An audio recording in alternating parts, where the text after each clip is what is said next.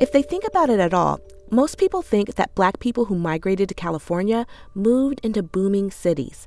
Many times, the assumption is that Black people rejected agricultural labor because of its association with slavery and sharecropping. But African Americans are not strangers to rural California. The culture of cultivating the earth runs deep. For generations, Black settlers have shaped life in agricultural areas of California, from as far north as Siskiyou County to Imperial County in the south. Black people have been farming and working the land since the gold rush era. In fact, Black folks were in California long before it became a U.S. state. Take the 18th century settlers who were known as pobladores that founded the present-day city of Los Angeles. Half of them were of African descent, and so there's this long history of African Americans that a lot of people don't know. So whether it's the history of occupation and theft of native lands or the history of cultivation of lands, Black people are often excluded from these stories, and that's a problem. Because it doesn't really tell the truth about African Americans in California, and it doesn't tell the truth about California. Truths that, in many ways, have tested the promise of the California dream. I'm Caroline Collins, and this is the CalAg Roots podcast. CalAg Roots is unearthing stories about important moments in the history of California farming to shed light on current issues in agriculture. This is the first episode in our We Are Not Strangers Here series. This series, which draws its name from writer Ravi Howard, highlights hidden histories of African Americans who have shaped California's food and farming culture from early statehood to the present. This 6-part series is also connected to a traveling exhibit with the same name. The exhibit was originally designed to travel throughout California. We printed big, beautiful banners full of all kinds of photos from the archives that accompany the stories we're telling. But then the pandemic happened. And so now we're digitally reconceiving the We Are Not Strangers Here exhibit so that people can still enjoy it even during the pandemic. It's not up yet, but we're working on it. Please check out www.agroots.org for updates.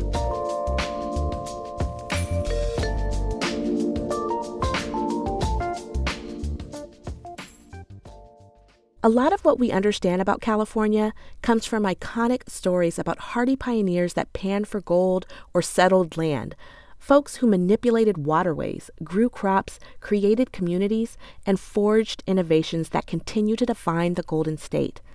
These are important stories, and how we tell them is just as important. So much so that that's the kind of cultural knowledge I studied when earning my doctorate degree, and what I continue to examine at UC San Diego.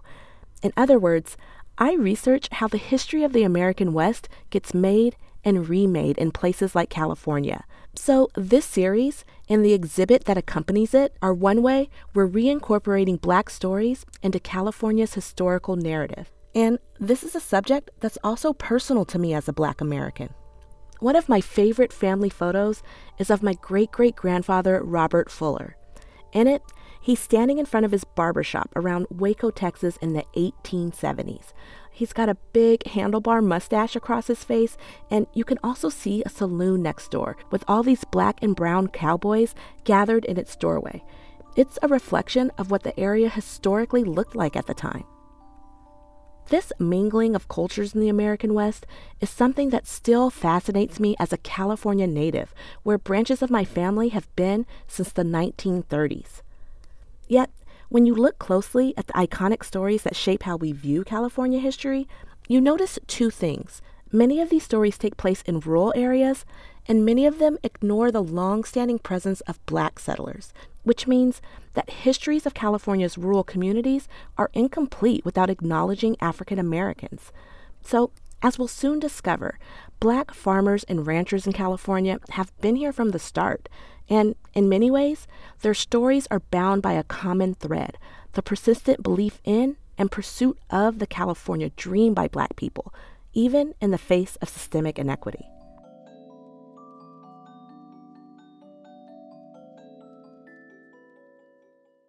In order to share these stories of rural Black settlers in California, we worked with public historian Susan Anderson, who's our primary history advisor for the We Are Not Strangers Here project.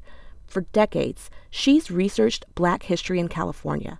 These assumptions that exist that African Americans somehow don't have anything to do in a place like California, that they don't have anything to do with the land or the history of the land. That's just wrong.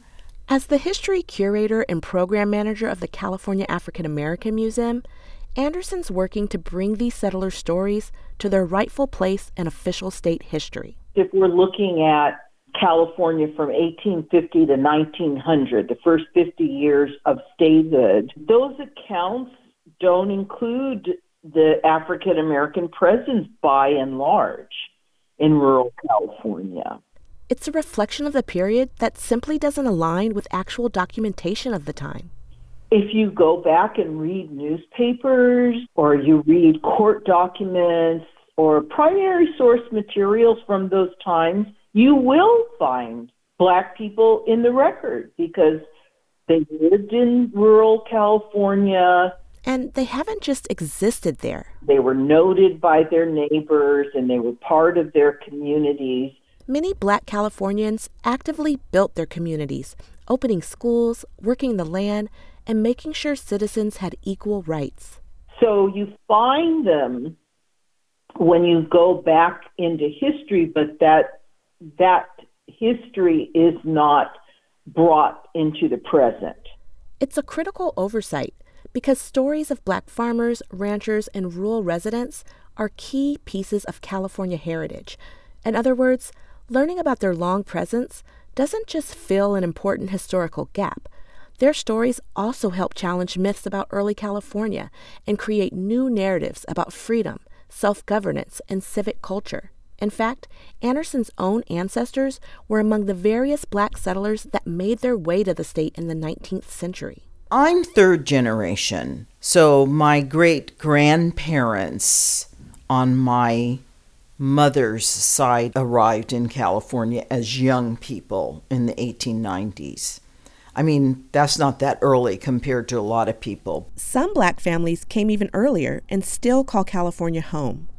Michelle Thompson, another descendant of a 19th century settler, spoke to me by phone from her home in Walnut Creek. For years, she's dedicated herself to preserving her family history. My name is Michelle Thompson. I am the direct descendant of Alvin Coffey, and I am his great-great-granddaughter. Our family was established in California as a result of Alvin's participation in the California Gold Rush, both as a slave and as a slave earning his freedom. Like many African Americans who arrived in California in 1849, Michelle's great-great-grandfather was one of the thousands of people from around the world that rushed into the Northern California gold fields. However, unlike many settlers, and especially Black settlers, Alvin Coffey left behind a first-hand account of his overland gold rush journey. They were busy living their lives. They weren't busy documenting their lives. That's John Hogan, education and gallery manager of the Society of California Pioneers in San Francisco, which now holds some of Alvin Coffey's papers. Hogan says that normally, curators and scholars have to cobble together indirect sources in order to get a better sense of the lives of these early pioneers. Things like marriage licenses, letters that they received. Letters out from the gold rush, of course, don't stay in California. Families who kept them are in Boston or New York or whatever, so the first-hand experience are often not here. So Coffey's account, it's a historical jackpot. First of all, it's still rare to have testimonies from these overland journeys during this time. That's Susan Anderson again. But to have the voice of an African American who traveled overland to come to California during the gold rush is even more unusual. And what a story it is. The California Gold Rush is an iconic tale. At the end of 1848, gold was discovered near Sutter's Mill outside modern-day Sacramento. The next year, in 1849, almost 90,000 fortune seekers flocked west. They're still remembered today as the 49ers. It speaks to the fervor of gold fever, that everyone in the country thought California was the place to get rich. So Alvin Coffey came to California as part of the gold rush in 1849, but he came as a slave. Some slaveholders sent enslaved people to mine for gold in California on their behalf. He was a slave in Kentucky, and his owner said, well, if everyone's making money out there, Alvin, you can go out to California, make $1,000, send it back to me, and you will be a free man. He worked very hard, and he made $1,000, and he sent it back to Kentucky. And he gets a letter in return for that. But it actually wasn't that simple. Alvin Coffey actually made the journey back and forth from Northern California to Missouri 3 times. And that's a remarkable thing because this was a journey that took 6 months overland. It was even more remarkable given Coffey's status as an enslaved person. Most African Americans that made their way to California during the gold rush were free. California's constitution even stated that, quote, neither slavery nor involuntary servitude, unless punishment of a crime, shall ever be tolerated. However, archives across the state contain evidence that slavery was practiced out in the open. White Southerners who came to California brought hundreds of enslaved Black people with them. These enslaved individuals weren't only forced to work in gold mines, they were also hired out for cooking, serving, or other work. Sometimes, huge fortunes were built on the backs of this free labor. So, Alvin was among those attempting to start a new life while still negotiating the vulnerability of bondage. Alvin was 26 when he made his first trip to California. But his story starts in Kentucky, where he was born enslaved in 1822. As a boy, he was sold to a new owner who brought him to St. Louis, Missouri, where he was sold again to Dr. William H. Bassett. It's also where he'd eventually meet and marry Mahela Tyndall, who was also enslaved. Her owner, who was also her first cousin, was a relative of Coffey's owner, Dr. Bassett. A year into the gold rush, Dr. Bassett decided to join the fray, but he was chronically ill, so he decided to bring Alvin along. And they made a bargain that Alvin Coffey would be able to buy his freedom with money he earned from the diggings, from the gold diggings when they got to California. With Coffey's wife, Mahela, weeks away from delivering their 4th child, Coffey and Bassett left St. Joseph at noon on May 5th, 1849, along with nearly 80 other men and 20 wagons. Alvin later described the scene in his writings. He wrote that, quote, a crowd of neighbors drove through the mud and the rain to see them off. But like many overland journeys of the time, it was a perilous trip and hard work. It was his job to watch the oxen, and sometimes he drove one of the wagons. The wagon train faced 5 months of thunder and lightning, dust storms, scorching heat and rain. Roads were muddy and wagon wheels cracked. Firewood was hard to come by. Many of the oxen died from exhaustion and starvation, which drove some of the men to join other wagons and abandon provisions right there on the trail. The wagon train snaked through present-day Nebraska, Wyoming, Idaho, and Nevada. It forded fast-moving streams, fought with Native Americans defending their lands, and fled a cholera outbreak. Many also got sick with bad colds and coughs, which back then could be deadly. Another 49er in their party, Titus Hale, noted Alvin's various contributions in his own diary. He mentions Coffey's suggestion that they flee the surge of cholera, how he shouldered his rifle to defend the wagon train, and once even jumped into the icy Missouri River to save another traveler from drowning. The thing is, Alvin's tenacity makes perfect sense. Consider the stakes. He wasn't heading west to California to get rich quick. He was traveling for freedom and the eventual freedom of his wife and children. The wagons reached Nevada by early August. Of their original 20 wagons, only 6 were left. Dr. Bassett was gravely ill when, almost a month later, they eventually limped into California. There, they made their way to the mines of Reading Springs, which is near the present-day community of Shasta. Of the original 80 men in their party, only 8 to 10 made it to this mining camp. Alvin and the still ailing Dr. Bassett were among them. Here's Michelle Thompson, Coffey's great-great-granddaughter again. Dr. Bassett had gotten sick on the journey, and Alvin essentially did all the work when they got to California. And mining was only part of that work. Given the deal he made with Dr. Bassett to purchase his freedom, Alvin spent his evenings washing and ironing clothes for other miners or repairing their shoes, which earned him $616 in gold dust. Alvin also worked as a laborer in Fremont and harvested hay in Sacramento, where he made $2,000. But all of his earnings went to Bassett, along with the $5,000 in gold that Coffey mined for him. Then, a little over a year after arriving in California, Coffey and Dr. Bassett left for home.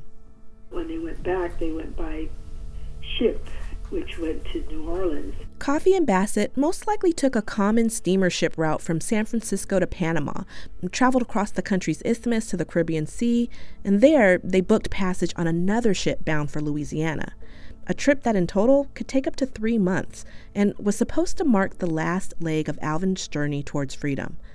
When they got to New Orleans, Bassett sent Coffey to the city's mint to convert their gold dust to coins. But when Alvin returned with the money and handed it over to Bassett, this man reneged on his promise. And when Alvin objected, he threatened to sell coffee in Louisiana, which was the biggest slave market in the country. In the end, Bassett waited until their return to St. Louis. There, he decided that he was going to sell Alvin. I guess Alvin had learned a few things about being independent, working hard for your own labor. Bassett claimed that Coffey was a, quote, bad influence on his slaves. So he sold Coffey to his relative Mary Tyndall, who owned Alvin's wife Mahela and their children. Coffey's price? $1,000. It was a brutal setback, but eventually, Alvin was able to convince his new owners, the Tyndall family, to allow him to once again make the trip to California. He promised them that he could earn the $1,000 needed to purchase his freedom. So Alvin made the long journey once again. He went back to Shasta County and started digging for gold.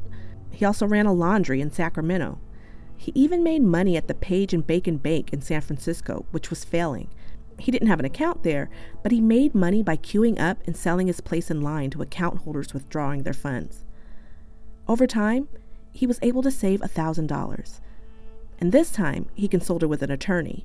Then he sent word to Missouri that he was ready to send his gold, but he needed to get his emancipation papers first. On July 14th, 1856, Alvin's 34th birthday, the deed of emancipation of Alvin A. Coffey was filed in a St. Louis County, Missouri court. And we actually are lucky enough to have that letter in our archive. It's referred to as his manumission paper. And basically, it's a letter from his owner at the time who said, you sent us this $1,000 and you are now free. It's folded and was clearly kept in a safe place. California was a free state, but he probably still had to show it periodically to show his stature as a free man. Alvin stayed in California until 1857, continuing to mine and work the land. He then went on to earn the $3,500 that was the price set for his wife and children. And so he worked for years to get that amount of money. At the end of that year, he returned to Missouri, but he was forced to wait more than a month to purchase the freedom of Mahela and their 5 children. Missouri law dictated that enslaved individuals could only be legally freed on 2 specific days of the year. So he waited, again. And finally, on Monday, October 26, 1857, their deeds of emancipation were recorded. The Coffeys sent their 2 older daughters to Canada to complete their education, where they lived with Coffey's mother. She had fled there years earlier through the Underground Railroad. Then Alvin, this time with Mahela and the rest of his children by his side, made his 3rd and final trek to California, 8 years after he'd made his first journey. They settled in Red Bluff. Now, my great-grandmother, Ora, was the first black child to be born free in Red Bluff, in Shasta County area. So that was kind of a proud thing for her. Alvin and Mahela opened a laundry, purchased land, and earned a small fortune producing hay on their turkey farm. And they lived a full life in rural California.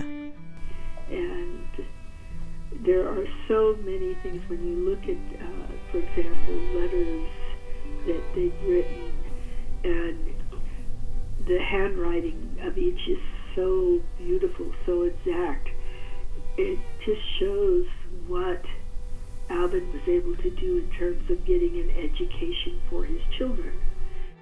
An education he and Mahela had to fight for, because this was a time in California's history when many public schools prohibited both Native and African American children from attending. And he wasn't just fighting on behalf of his own children. Susan Anderson explains. In Shasta County, he and his wife ran a school for Native children and Black children. In Tehama County, he was also involved in what was called the colored school. In fact, Alvin remained an active philanthropist even into retirement. This was a time when old people's homes, day nurseries for children, all kinds of charitable institutions would not accept Black people. So Black people built their own. And Alvin was a big contributor to one of the first Black retirement homes, the Home for Aged and Infirmed Colored People in Beulah, California. His philanthropy was noted by African Americans around the state. And then it turned out, as an old man, in the very early 20th century, he was the first resident of the home. And actually, that's where he ended up dying. Coffey wrote an autobiography, Book of Reminiscences, which remains one of the only first-hand written accounts of a Black pioneer. And in 1887, he joined the Society of California Pioneers, the organization that now holds his manumission papers, which were a donation from Coffey's family. At the time, many of the societies founded to commemorate pioneers were made up of white property men. But because of his relationships with the people he came from Missouri with, they were some of the founders of the Society of California Pioneers, and he joined as the first African American member. So this is partly why we have some of his testimonials. In many ways, Alvin Coffey's tale reflects the complex narratives of opportunity and progress that so often define the Golden State. His story helps bring out this untold part of the Gold Rush story, which was opportunity for all, is what it was believed to be. And that's why they call it the California Dream. Some people thought it was going to be a great equalizer. Everyone was going to get rich. And then you come and you realize society just brings its social issues and ills with it. You know, there's no books written called The California Reality. Alvin and Mahela Coffey's story is remarkable and filled with all kinds of iconic pioneer moments. Yet, their story remains generally undertold in official California histories. Tune into our next episode, Hidden Roots, uncovering the legacies of African American homesteaders in California, to learn more about how Black people in rural California get remembered and forgotten in the stories and landmarks that tell the beginnings of the Golden State. Thanks for listening to the CalAg Roots podcast. If you liked what you heard, you can check out other stories like this one at www.agroots.org or on Apple Podcasts or anywhere else you get podcasts. And by the way, if you subscribe and rate this show, it'll help other people discover it. Now, some important acknowledgments. We Are Not Strangers Here is a collaboration between Susan Anderson of the California African American Museum, the California Historical Society, Exhibit Envoy and Amy Cohen, myself, Dr. Caroline Collins from UC San Diego, and the CalAg Roots Project at the California Institute for Rural Studies. Our traveling exhibit banners were written by Susan Anderson, our project's primary history advisor. And this podcast was written and produced by me, with production help from Lucas Brady Woods. This project was made possible with support from California Humanities, a nonprofit partner of the National Endowment for the Humanities. Visit calhum.org to learn more, and the 11th Hour Project at the Schmidt Family Foundation. And finally, special thanks to another Coffey great-great-granddaughter, Jeanette L. Molson, who self-published an account of Alvin's life with researcher Yule D. Blansett Jr. Their text helped us tell this story.